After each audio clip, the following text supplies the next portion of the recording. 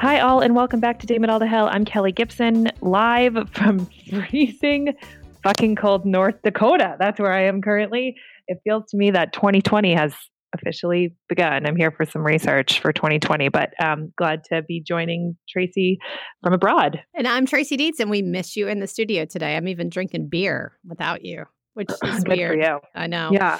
Where is North Dakota actually a state? Like, what is it? Is that a thing? Like, is there like No, politics there? I'm just kidding. Yes, it is. And is no longer a Democratic senator from here, unfortunately. But there is a bunch of research about marijuana legalization, like we talked last week. It's, it passed in a couple of places in 2018 and hopefully will start to pass in conservative states. So just getting the research ball rolling. Maybe that's what we should all be investing in. Yes. You think we could get them to support politics? We should get them to support this podcast. I don't know. We'd have to talk a lot. Instead of doing wine tastings, we'd have to do like pot tastings. I feel like that would be really definitely interesting. But I do want to point out, Tracy Dietz, that it's looking like Kyrsten Sinema is going to pull that shit out in Arizona. It does look like that. You're going to have to take it back. I know. I'm. They're still counting votes, but I think you're right. I think she's going to win it. Did you see the thing that came out in Politico today, written by former Rep. Jason Lewis, that said that the GOP lost the House because of John McCain? What? Yes, no, I didn't see that. And he said that the vote against Obamacare the vote to repeal it caused an influx of Democratic special interest money. And I don't entirely know how that would be the case if he was voting to not repeal Obamacare. How did that cause more money from the Democrats? Anyway, it was a little bizarre. There's been a lot of chatter on my side about it. And I feel like crazy. John, I think that the special interest groups were going to come in about the healthcare vote either way, just because our polling showed that protecting access to quality, affordable healthcare was a really good testing message on our side. And John McCain was certainly voting against whatever it was, the ADHC, do you know the name of the Republican bill? It's 4 letters. I can't remember what it is right now. But what I've been reading on the left is basically all Republican members of Congress that authored the tax bill have basically none of them got reelected. Yeah. Well, it just clarifies on my side that we are not above kicking a dead man just because. Oh God. Oh my God. I don't know. I'm really pissed off by that. Like, I just have a huge issue with that. But yeah. Anyway. So this week will be fun. We're not going to talk a huge amount about politics, but we are going to kick it off talking a little bit about Michelle Obama, who comes out with her memoir. It's available to the public tomorrow, but it's been out and released to publications and getting really great reviews in just the way she approached writing it. So it's not unique for, a former first lady to write a memoir. That's not a surprising thing, but the way she wrote it, apparently, and just from reviews and excerpts that I've read, it reads, it's much more personal. It's sort of not like the Chattering Class. It's not like Inside Gossip. It's a real story of exploration about how she ended up in the White House. And she has incredibly high approval ratings. Like, everybody likes her, even Tracy Dietz. I do. I mean, and from what you've said about this memoir, because I've obviously not read a ton about it. I mean, it just sounds like a beautiful story written from a real perspective where she talks about, the goods and bads of life in general, the goods and bads of marriage. Not that there's anything bad with being married. Let me clarify. Greg Dietz, I love you more than life. But having kids and raising kids and sort of, I guess, living in the White House has got to be really freaking hard in general. And I'm certain it was more difficult being the first African-American woman in that role as well. Yeah, she writes it in 3 parts. So the book is called Becoming, and the 3 parts are Becoming Me, Becoming Us, and Becoming More. So it's like the 3 chapters of her life. And yeah, I guess as she describes it, she had a very, very hard time getting pregnant. Both Malia and Sasha were conceived using in vitro fertilization, and she had miscarriage along the way. So that is pretty more open personally than I would say other sort of outgoing POTUSes or FLOTUSes have talked about, and how when the girls were young, her and Barack Obama had to go to marriage counseling because it's hard to have young kids and busy lives. And she never really loved politics. She never wanted to do politics, but she fell in love with this man named Barack Obama who did, and how that journey sort of happens. And it's sort of nice to see these kinds of people through a personal lens. I don't know. I think that'll be fun. Yeah. She was great. I mean, it's interesting because I always thought I was going to be a career woman that never got married and wasn't going to have kids and was going to live my life a certain way. And then I met Greg Dietz and she changed all of that. And it sounds like it was probably something similar for her. Like she fell madly in love and he wanted to do politics and she said, all right. It's also pretty telling that with the release of this book, it's pretty clear that she's not contemplating a run for president in 2020, which I think those of us that pay a lot of attention to politics did not expect that she would. But, there's all these sort of internet fans that would love a Michelle Obama ticket. But she's like, I don't want to do politics. It's not an arena that fits my passions or inspirations. I think the other really interesting thing about Michelle Obama as first lady is before Michelle Obama, all the first ladies sort of had followed some rules about what it looks like and how it should be to be a first lady. She got a lot of flack early in the Obama's first term for wearing sleeveless shirts. She got a lot of flack for... She had those arms, right? Like, why would you not wear sleeveless shirts with those arms? Yeah. Name a former first lady that had arms like that. Right? Like nobody, but it's super interesting that the current first lady, Melania Trump, is somebody that came out of the fashion world to start. So, playing what ifs is not useful, but sometimes fun. Like, what if we'd gone right from, Mrs. Bush to Melania? Would there have been as much backlash to a beautiful first lady that, dresses more fashionably than others? Probably. I mean, there's been a ton of backlash to both of them. Yeah. It seems everybody was obsessed with what Michelle Obama wore and obsessed with what Melania wears. So I feel like I don't read that much about, other than when she wore the jacket, which was, silly.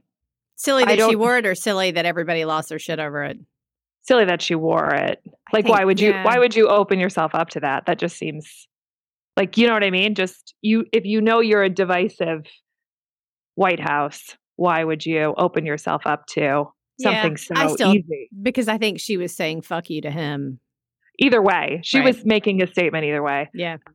But I think the interesting thing about the first lady is apparently, according to the reviews, a lot of that feedback she was internalizing being feedback about her race as much as about her style. And she sort of describes it as the perception of her was on the extremes. People either idolized them because they were the first African-American, White House and how much progress that shows, or hated them for it. There was sort of no easy, normal opinion about their race. Do you think sorry.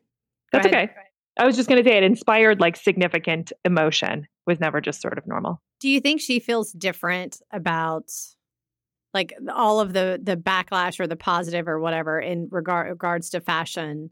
Do you think she feels differently now that Melania is getting the crap beat out of her over what she wears? No, I think that she, at least from apparently, according to the book, she quickly talks about Donald Trump only in that he, according to her perception, he really carried on the birther conspiracy, which opened up her family for to be a target of violence, and that she says in the book she'll never forgive Donald Trump for that. But then when she was asked about Melania Trump in an interview, she said, can you relate when Melania says she's the most bullied person in the country? Michelle Obama said, I can't really. I really went out of my way to try not to think about myself when I was in the White House, because I was always surrounded by other people, by military families, by people in need, that it was easier for me just to sort of think about other people and just not sort of dig in about myself. So she really tried hard not to sort of relate herself to the current first lady. Right. Well, they are very different. So I have one question, because I have to throw a wrench in everything. Yeah. So you're extremely progressive and you believe that women rule. I do too. How do you feel about the fact that Michelle Obama wasn't really interested in politics, but sort of went along with what her husband wanted? Yeah. So there is a quote from one of her interviews, and she says, quote, "As soon as I allowed myself to feel anything for Barack, the feelings came rushing, a toppling blast of lust, gratitude, fulfillment, and wonder." So I think that I think that what she did was say, I'm in this partnership with a highly ambitious, politically minded man, and I'm going to find space for myself inside of that dream. And I think that she made a lot of her time in the White House and is making a lot of her time post presidency. So, I think there is a big difference between giving up on yourself to just do what your husband wants or finding mutual ambition inside of a marriage. And to me, it seems like that's what she did. Yeah. Yeah. It'll be interesting because I feel like there will be an argument for something similar to that in the future, and you will disagree with me on it. I'm sure because it'll be a Republican of some sort that chose not to continue her law career or continue to do something, or like Kellyanne Conway not wanting to be a chief of staff in the White House because she loved her husband and she wanted to spend more time with her husband and her kids. And so she passed on that big job because you yelled at me about that. I was like, that was bullshit. Well, I don't know. I don't know. Maybe it's a real thing, but I don't know that I ever heard that Michelle Obama gave a career up so that Barack could have a career. You know what I mean? She was a lawyer, and she clearly was not a lawyer when she was in the White House, right? So, well, I don't know. Yeah, not a practicing attorney. Yeah, correct. I don't know. I don't know. You're probably right. I hope that I'm not so partisan that I turn a blind eye in the way that you just described. I might, but I'm just giving you some shit. Good to call me out. Yeah. Next time I do it, call me out, in the moment. Look at us. Look at us getting along. It's like that SNL skit where Pete Davidson apologized and Dan Crenshaw came on and they all made up. If you guys have not watched that, you have to watch that. Did you see that, Kelly? No, I don't think so. Oh my God. So Pete Davidson made a joke last week about Dan Crenshaw, who was a Republican in running for the House. Oh, like a veteran, right? Yes, in Texas. He was Republican, and he made fun of the fact that he wears an eye patch because he lost his eye in an IED explosion on his third tour in Afghanistan. And he made a really bad joke about it. And then, so this week, he totally apologized. And then Dan Crenshaw was actually on the episode. And in the midst of all of it, so they apologize, they make up, and they're like, are we good? And then Dan Crenshaw's phone starts ringing, and it's Ariana Grande's song, Believe. I mean, it was epic. If anybody has not watched that, you have to watch it. It is just both sides. One, so it was a Republican being like, you know what, you made a bad joke. It wasn't that big of a deal. And it was, somebody obviously on the left, Pete Davidson, that basically realized he made a very tasteless joke and was like, you know what? I made a bad joke. I'm sorry. Shouldn't have done it. It was good. It was good. It made me feel good about the world for 25 seconds. Yeah. I think, SNL gets a lot of shit for how far they push, how comedy and real life interface or whatever. But then I didn't see it, but I read a bunch of stuff about how this was too far and that they needed to make good and all that kind of stuff. So I'm glad that they did. Yeah, you should totally watch it. It's hysterical. Anyway. Will do. So unbeknownst to me, we're either currently in National Baby Wearing Awareness Month or week or something, but there was this amazing article going around about a meteorologist who did the weather report while wearing a sleeping baby on her back. And not I don't know, maybe the baby was in its twos. And the idea was that she had to bring the baby to work that day. And before she went to do the report, he was fussy. And so there's a video of her, slinging them all up on her back and then doing the whole weather report while he's sound asleep on her back. And I just think that is so fucking cool. Yeah. So this is a thing that I feel like has been going on for a really long time. And I took Charlie to a campaigns and elections event in 2011, and she was probably 8 weeks old, strapped to me, and went and walked around the whole conference for 5 or 6 hours with her strapped to me. It was at the Washington Marriott. Did you say where? No, I said you were wearing her. I was wearing her because I was nursing, and I couldn't be super far away. So I did that. And then I love that. Charlie's soccer coach, whose son was 4 months old, her daughter played on Charlie's soccer team. She would literally come to practices with this baby strapped to her. And there were lots of moms that were like, listen, you want us to take the kid? Like, we'll all hold the kid. And she's like, he's fine. I'll just run around with him. Because babies like that. Like, they just go to sleep. They're happy. They feel like they're in utero because they're moving around. Like, it's the same kind of cuddly feeling. So that was like my favorite thing, was just to strap a kid to me. Like, that's how you made them do whatever you wanted them to do, which was usually like be quiet and hang out when they're babies. I used to love to wear them too. And over the weekend, Lyle fell sound asleep on my chest lap on the couch. And it was like, he just laid there for like sound asleep for like 45 minutes. And that sort of feeling comes back. I mean, he is 5 and giant, so there's no like wearing him or carrying him or whatever. But that like feeling of just like your kid just out on you is it really is a good feeling. I never really took my kids any place work-y. I mean, my office has always been just like 2 or 3 people. So in need, they have come there, but not like out into the world. So I feel like I don't know. I like the sort of optics of that. So this is a great story. So I took both of my kids to CPAC one year, and it was on a Saturday. So it was like the very last day, and I had to like close up the L2 booth or whatever and get that all taken down and packed up. And so I had Charlie strapped to me, and I had Addison, who may have been 3 at the time, like just going around talking to people. And at some point, like she hears Sarah Palin's name. And our nanny's daughter had taught her some things about Sarah Palin. And so she's like, Sarah Palin, she can see Russia from her house. I was like, this is not the right audience for that. You don't do that. And what she did also say is that when someone said Obama, she's like, stop taking my money, Obama. Oh, God. That was better. That was Grandma. Grandma probably taught her that. Anyway, it was awesome. They overhear so much stuff. Wear your kids and take them with you. It is amazing how much stuff they overhear. Absolutely. So who is the guy who does like the singing show in the UK who's a real dick? Niles something? Or do you know what I'm talking about? Yeah. He's like the Simon Cowell, but like who's also British, but the other guy, like dicky guy. Do you know who I'm talking about? Anyway, apparently some famous man on Twitter where there was a picture of him wearing his kid, and that guy wrote back about like, oh, you're letting your wife emasculate you. Like, you give the kid back to your wife. Oh, all men can't wear those things. And he went on, and then there was like this whole Twitter storm of all these men posting pictures and videos of them wearing their kids. And like, then the guy doubled down about how emasculating it all is. And it was like this whole big sort of, well, not big, flash in the pan, but a dialogue about men wearing kids. And I was like, bring it, do it. Are you talking about Nigel Lithgow? Like so goofy. Yes. From So You Think You Can Dance? What a douche. Yes. It's ridiculous. Yeah, he's a douche for sure. Also, speaking of douchebags, this week's segment, which we're now calling The Button.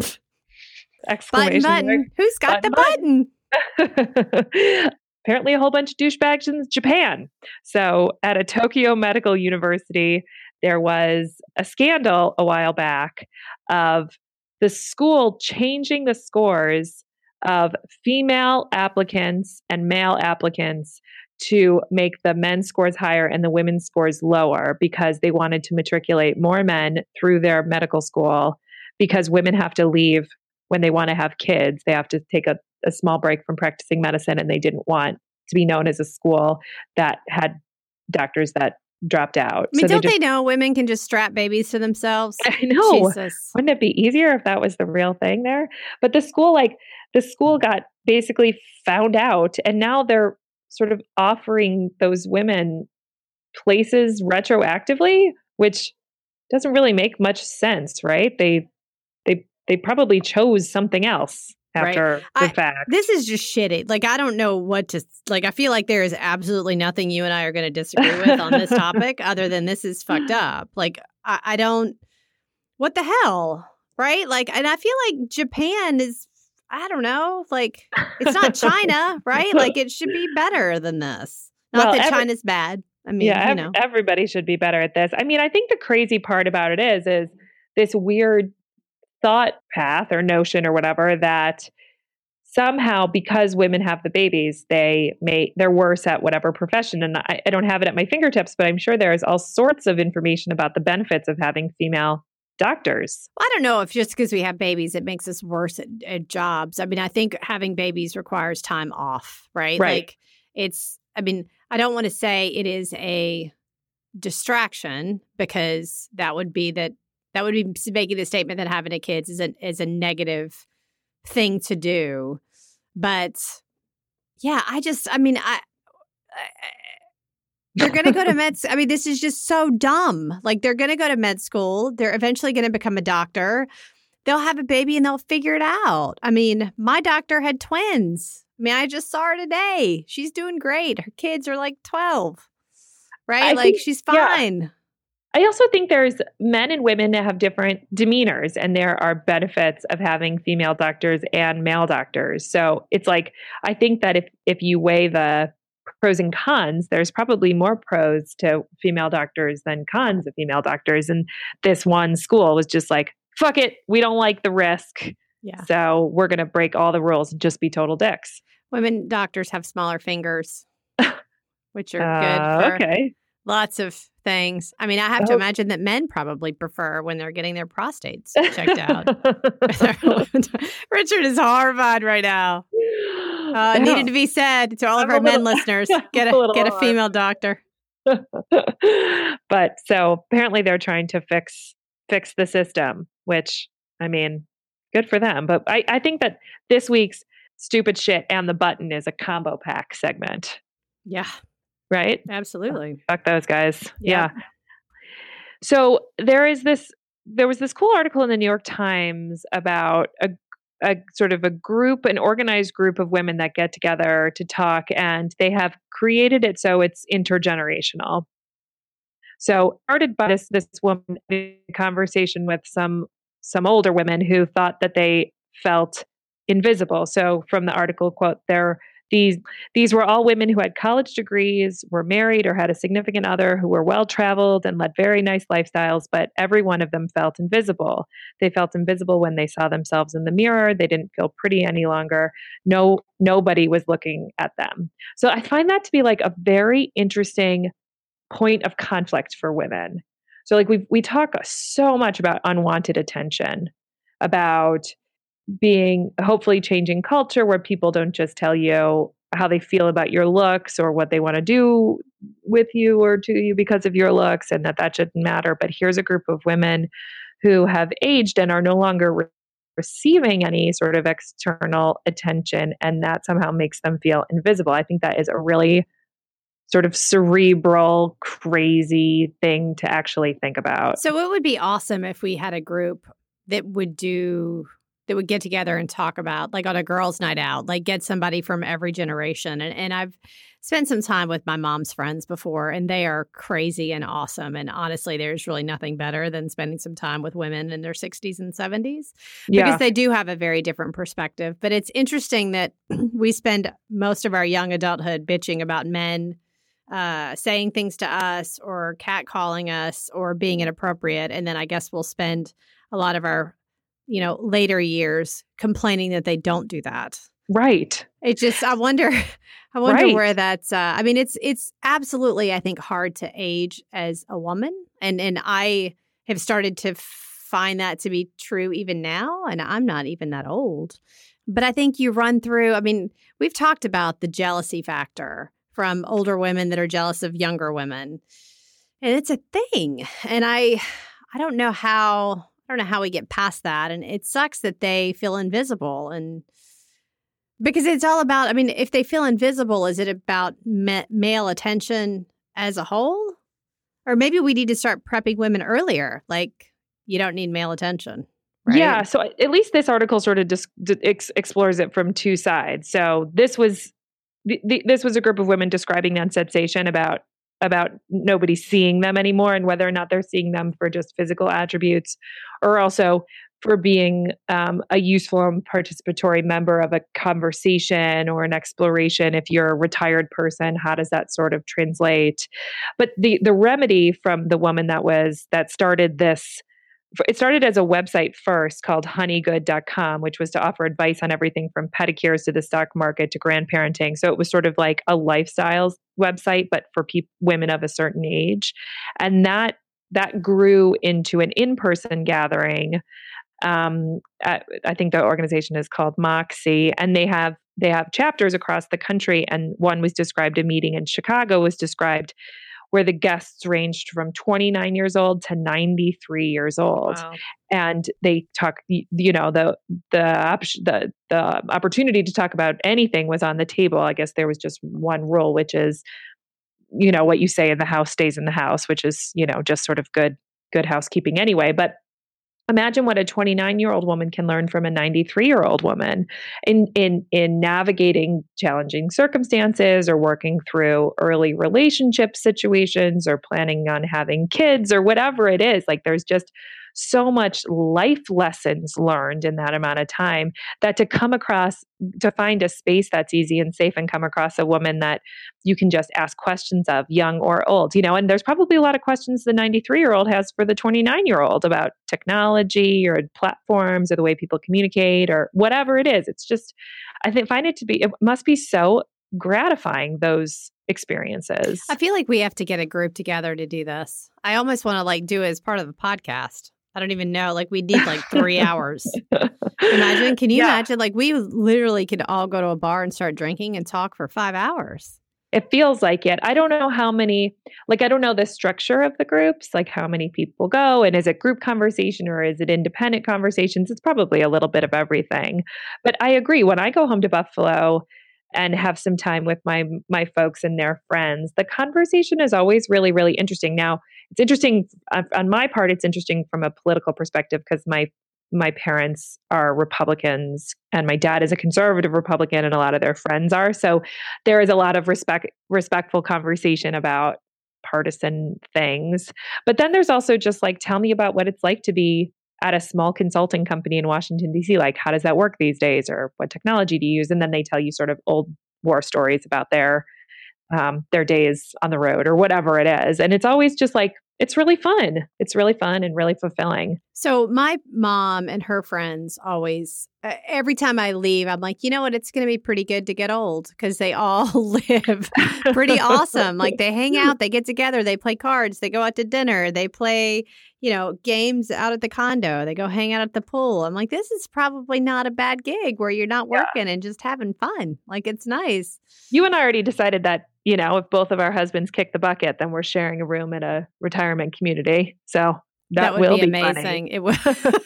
We'll still be bitching about politics. Podcast technology will be way outdone by them, but we'll still be recording our podcast on a laptop, which is probably the equivalent to some sort of 8-track tape or something. And we'll be doing it by the pool, because I will not care what I look like in a swimsuit. I will give zero fucks by then. You'll be the one slathering yourself in coconut oil with the tinfoil reflector thing in front of you. Yeah. I feel like the tinfoil comment was also direct about tinfoil hats. I feel like you just made a joke about that. No, but you know what I mean. That thing that people hold to reflect the sun so they can fry faster. I thought they just put it under their legs so the back of their legs would get tan. While they're sitting with their legs up. So you get the Have you seen people do that?